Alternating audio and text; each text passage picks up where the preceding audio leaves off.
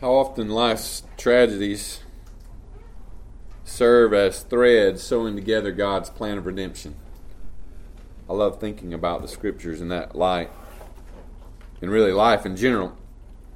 Probably all of us here have, and some are even now, experiencing some devastating or tragic circumstances that seem to be just a waste. And we're left wondering what on earth is going on, only to find out hours later or months later or years down the road, looking back and seeing God's providential hand of mercy taking care of us.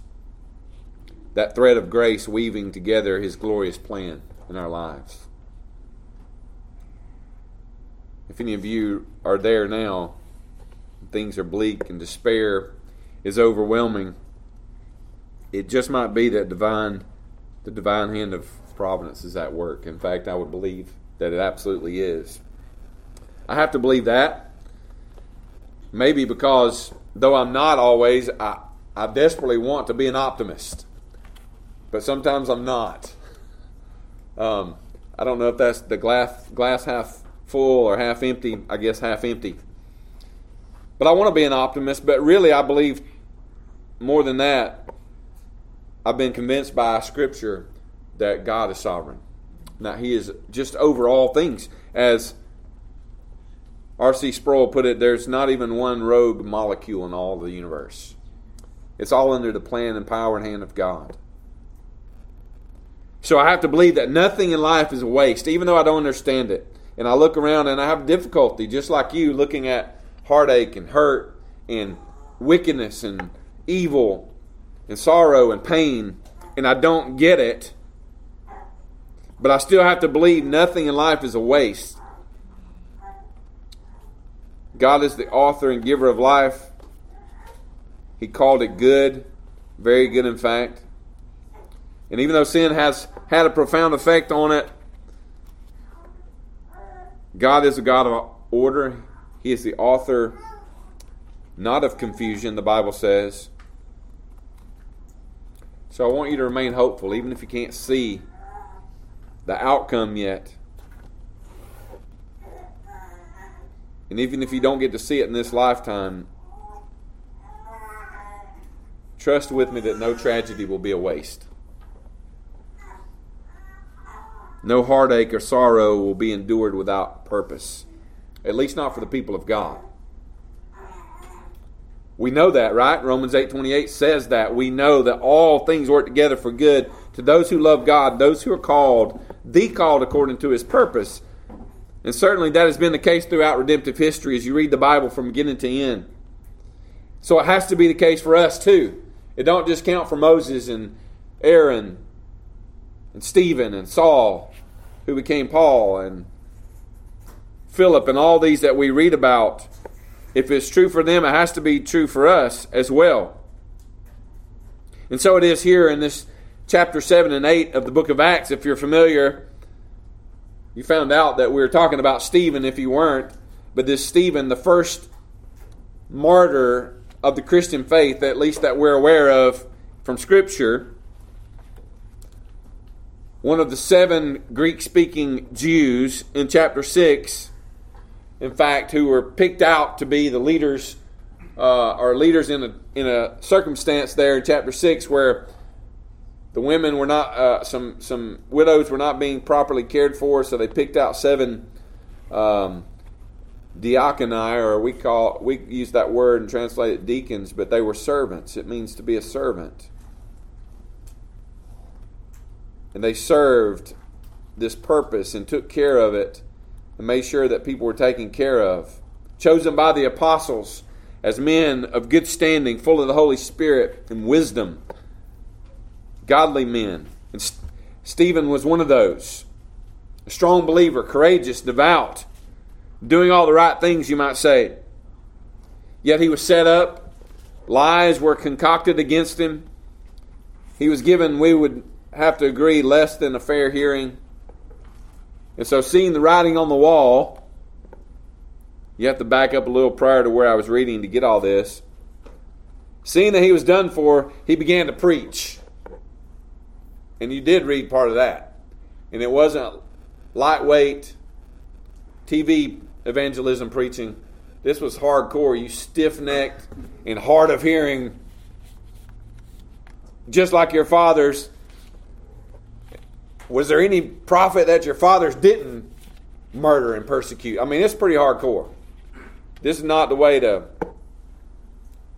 Even Stephen wouldn't have been killed. He wouldn't have built a big, giant prosperity church, because he wasn't preaching feel-good kind of stuff. Stiff-necked and uncircumcised in heart and ears. And then they began to throw rocks at him. They drug him outside of town, pummeled him until he was dead. A persecution which began with a stern warning and increased to imprisonment and beatings now escalated to, as I mentioned, the first Christian martyr.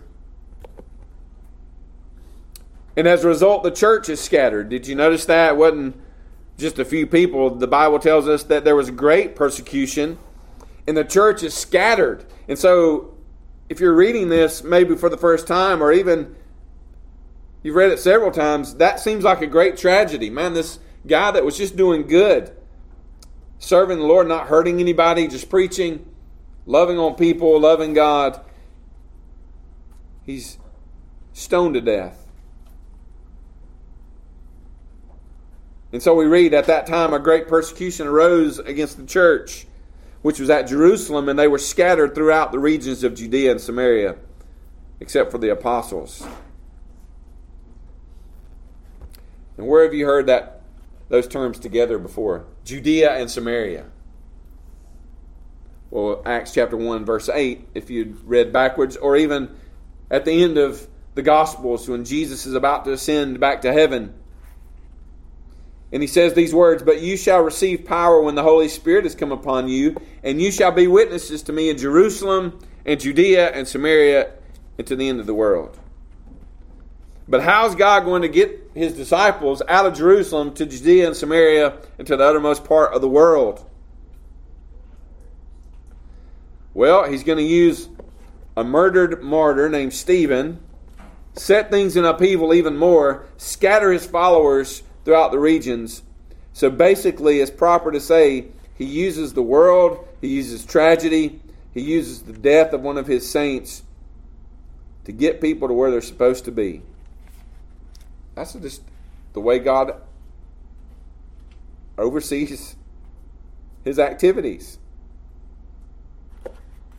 And if you keep reading later in chapter 11, we're told this: "Now those who were scattered after the persecution arose over Stephen traveled as far as Phoenicia, Cyprus, and Antioch, preaching the word to no one but the Jews only. And some of them were men of Cyprus and Cyrene, which, when they came to Antioch, spake unto the Grecians, preaching the Lord Jesus."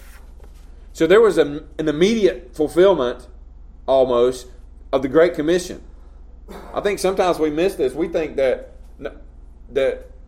everything Jesus said is way out in the future, like now where we are and into the future. But it had immediate fulfillment, and it's still being fulfilled. I mean, almost immediately after Jesus was ascended and he spoke these words, Stephen is martyred and the church is scattered. And if you're reading this, you might be thinking that very thing. Well, how's God, if you're reading the Bible for the first time, how's he going to get them out of Jerusalem into Samaria, Judea, and all over how's that going to happen? This probably wouldn't be the plan that we would come up with. Kill a few of them, persecute them, scatter them. And if you'd have been alive during this time and you knew Stephen, you would have certainly believed this is bad for the church. What an awful thing to happen. Great tragedy. What a waste of a young life. But again, there is no waste in God's economy. No superfluous events. Just building blocks neatly stacked for divine purposes. We look at it, it looks messy, it looks gross, but God is just divinely stacking neatly the building blocks of his divine eternal purpose. And watch how these blocks are stacked here in chapter 8. The second and third mention of this Saul. God had him at the stoning of Stephen for a reason. He was consenting to the death of Stephen, which means he was in favor of it. He wreaked havoc on the church for a reason. Before he was a preacher of the gospel, I love this, he was still helping spread the church and build the church. As an antagonist toward it, as one who hated the Christian movement, as one who was a persecutor. Did you read that? Dragging men and women off to be tried all the time. What is he? That looks awful and that looks bad, but what is he doing? God's just using them to build the church. And so those who were scattered went everywhere preaching and evangelizing the word. And they weren't all apostles. Remember, it said everybody left except the apostles. Men like Philip. And people we don't even know their names, and we won't know them until we're in eternity, went all over the regions preaching the gospel, planting churches. And so we see revival and joy came to Samaria. So what do we learn other than the things I've already mentioned from a great chapter like this? What can we take away from it? I've said this in different ways, but I'm going to say it again and just prolong this point a little bit longer. God uses all of life to accomplish His purposes. All of it. If you belong to the kingdom of God, trying to live in obedience to His commandments, submitting to His word, you will have confidence that you belong to Him. One of our questions a while ago mentioned adoption. We have all these great promises, these things that God does for His children, bringing us into His family, bearing witness with our spirits that we belong to Him, causing us to realize, if we study the Scriptures, there's nothing that can steal us away from God. And you can also, I believe, know that nothing in your life is a waste. No heartache, no tragedy, no sorrow. Jesus Himself said, "Blessed are you when you suffer for righteousness' sake, for yours is the kingdom of heaven." Now, if you're not a child of God,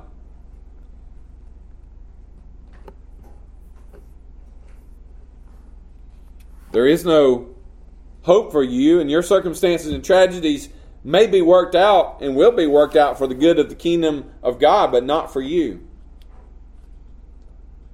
There is no hope for those who oppose God.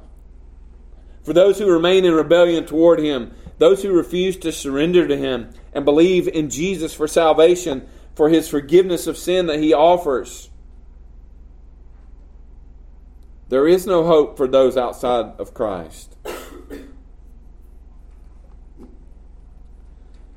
All those who sat by and watched Stephen be stoned and beaten before that, there's never any hope for them apart from believing in Christ. And there's really no hope that any everlasting good would have ever come to them. And so it is still today in this world. Apart from Christ, God is still working out your life for His glory and the good of His people. But you'll never see a benefit apart from Jesus. The only hope of escape is to repent. To look to God, turn to God from your idols and repent of your sin. Because you may be thinking, and a lot of times those who do not know Christ do think this way. Well, I'm not as bad. I'm not that bad. I'm not murdering people. I'm not killing people. I mean, come on. But Jesus said it simply. You're either for me or against me. You don't have to be acting the way all those around you act to be against Him. But if you're not for Him, you are against Him. And there are only two kingdoms. The kingdom of light and the kingdom of darkness. We all come into this world as prisoners of the darkness and of sin, chained to that. But that's why Jesus died. For those of us who put our faith and trust in Him, those chains are broken. And that sin paid for.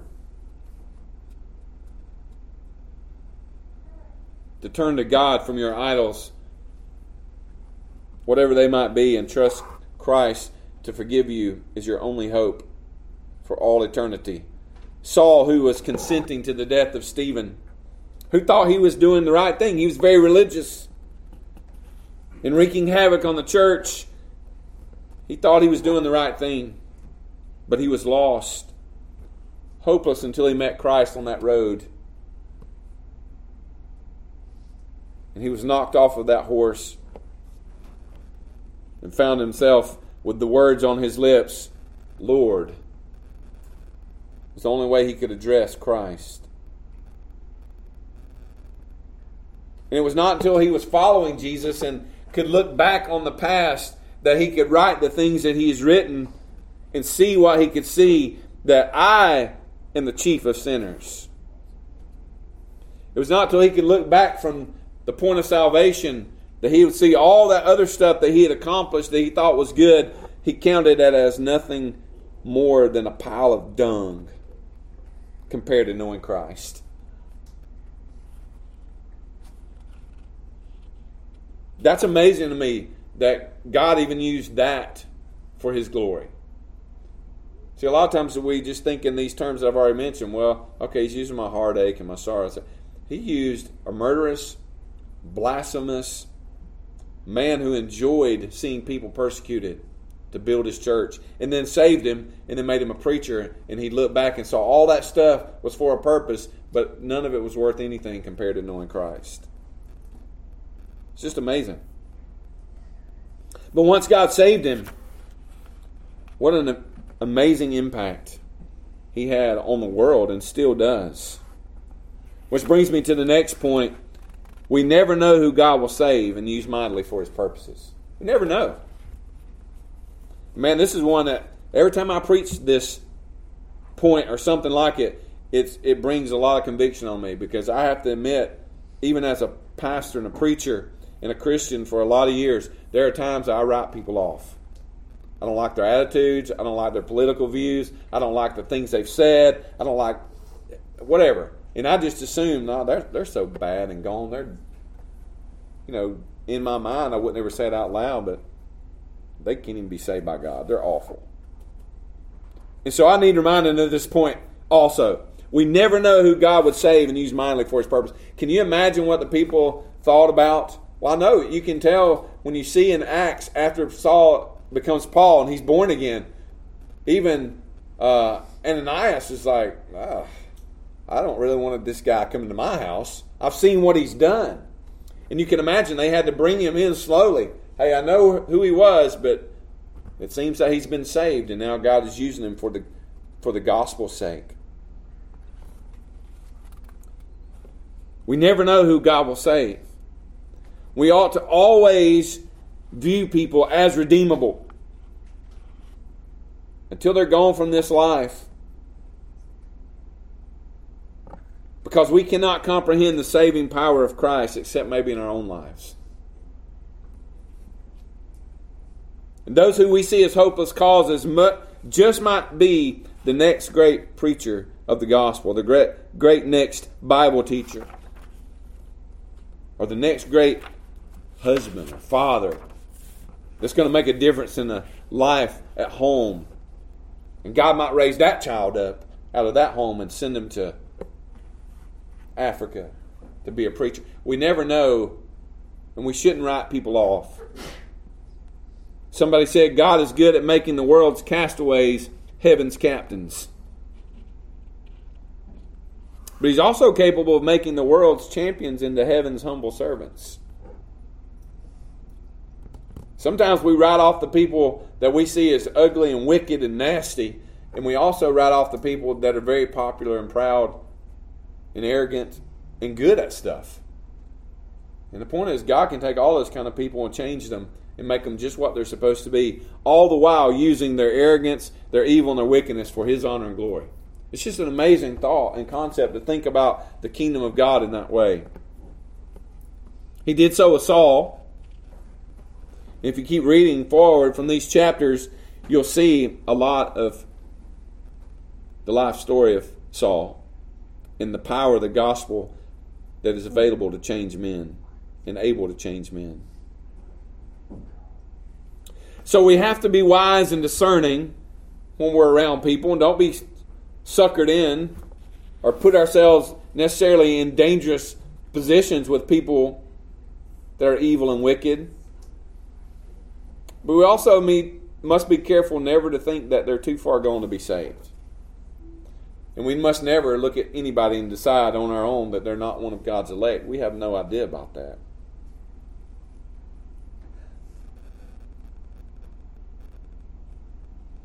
Our business is preaching and praying and living and loving, being the church and obeying God. God's business is saving, and He's pretty good at it. So we should let Him do it. He's going to do it whether we let Him or not. We don't let God do anything, but you understand the point. We should just back off and not assume that we know better than God. Which again leads me to this point. The work of the gospel is the responsibility of all the followers of Christ. Not just the preacher, not just the apostles.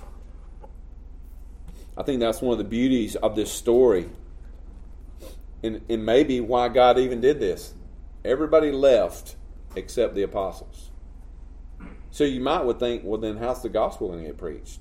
Well, man, everybody that left took it with them. Proclaimed the good news. Stephen was not an apostle like Peter and John and the other 12. Neither was Philip. Philip, another one of those six, one of those men chosen in Acts chapter 6. One of those servants who made sure that those ladies were taken care of, those widows were taken care of, and that the ministry was functioning as it should. But they also left from there and went out and preached the gospel.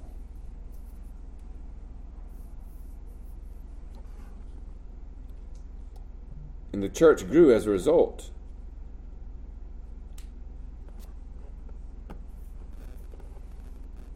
All the church was scattered. And those who were scattered, went everywhere preaching and evangelizing. Scattering the good news, you might say. So it's not just the work of the apostles. It's not just the work of the elders and leadership in the church. It's the responsibility of all of us to evangelize the world when we have the opportunity. Because we never know, while we're at Jerusalem, who God's going to raise up out of our church, out of our family, that can go to Judea, and who can go to Samaria, and who can go to the uttermost parts of the world. We may not all get to, but we may get to be a part of it because we're making disciples, sending people away. This is why we have to train and prepare. Obviously, even in this stage, these church people were being trained to know the gospel and the scriptures. When they went out, they knew what to do. They knew what to say.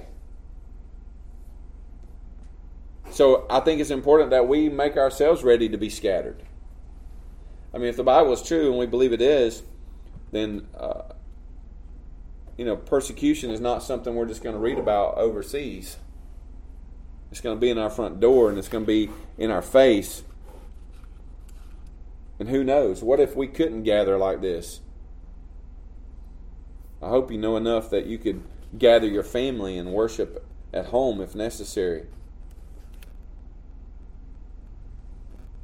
I like this last point that I think it's important, that last little verse, how the gospel work and the gospel itself through God's people by the work of the Spirit diffuses a joy. It just says there in that verse 8, so there was much joy in that city. That's what the church is supposed to bring. We don't change our message, and we don't hide the truth. It is through the truth and the preaching of the gospel. Even the kind of preaching that Stephen did. The kind of preaching that Jesus did. That's head on and in your face, but the kind that calls people to repentance. And from that repentance and changed lives comes joy. We should be driven, and we ought to pray to be driven to be gospel-saturated people. Yes, because we want to be obedient, but if nothing else, for the joy that it brings. The joy that it brings in our own lives, the joy that it brings in our homes, the joy that it brings with the people, to the people around us. Philip had to leave, so he took the gospel with him. It was all part of God's plan. Philip was obedient the best he could be. He preached to the Samaritans. And it seems like perhaps most of the people in that city came to know the Lord, but there was great joy in that city. And that's what the gospel does. Even in dark times and desperate moments, the gospel of Jesus brings hope and comfort and joy. It helps restore the joy that has been stolen by a sinful world. And as we go out and make disciples, as we are here in our worship together, in our church setting, making disciples in the name of Christ and proclaiming the gospel, that's exactly what the Bible says. We are being used by God to diffuse the pleasantness and the blessing and the joy of the gospel. 2 Corinthians chapter 2, verse 14 says this, "Now thanks be to God who always leads us in triumph in Christ and through us diffuses the fragrance of His knowledge in every place." We are diffusing joy to the people who see us and hear us. It's like a sweet-smelling scent.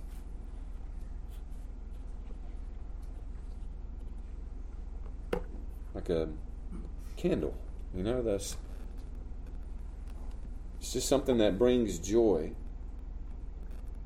But we're also doing the same thing toward the Lord. 2 Corinthians chapter 2, verse 15 says, "For we are to God the fragrance of Christ among those who are being saved and among those who are perishing." The NLT translates that verse this way: "Our lives are a Christ-like fragrance rising up to God." Now, you might not see your life that way, but that's the way God has proclaimed it to be. And so I want to encourage you along with me that no matter what, no matter where you've been, no matter how many times you've blown it, hey, there's forgiveness in Christ. As the Bible says, there's more grace. It's time to try to be this. We'll fail at it. But this joy, this diffusion that goes up to God, that's a fragrance that the world can sense. At least the people of God that are going to come to faith will sense it and they'll recognize it. Hey, we may die for it, but we're still called to be it. And even in those circumstances, God will still be glorified and the church will still grow. Even in places like we read about earlier, where the government's trying to stamp it out, where the communities are getting worried. Hey, this Christian joy is getting annoying. It's everywhere. Well, that's what lost people say. Okay, when you've been changed by it, it's not annoying. And you don't want it to disappear. Let's pray. Father, we thank you for your word. And God, we thank you for the blessing of the gospel and all of us who have been changed by it. God, we recognize the joy that it's brought into our own hearts. It may be even the joy that we've been able to see go to others because of the way you've changed us. Lord, we pray for those around us who do not have this joy, do not know Christ, that you would continue to open their eyes and ears and give them faith to believe. And certainly if anybody's here this morning who never believed those things, never looked at Christ as the only hope for salvation and for forgiveness, I pray that you have started something in their hearts now, in their minds, that you will complete. That they won't rest until they have put all their faith and trust in Christ. And Lord, we trust you to do that for your people, and we know that you will. And just make this church what you've put it here to be. God, just grow us in a way like these men who left Jerusalem on this day, who though they were scattered, they were able to take what they had, put it everywhere else they went, like a fire and the embers that get spread by the wind, and everywhere they land, there's a spark that could ignite. And I pray that you would help us to be like that with the gospel and in the kingdom of God. We trust you for that. In Jesus' name, amen.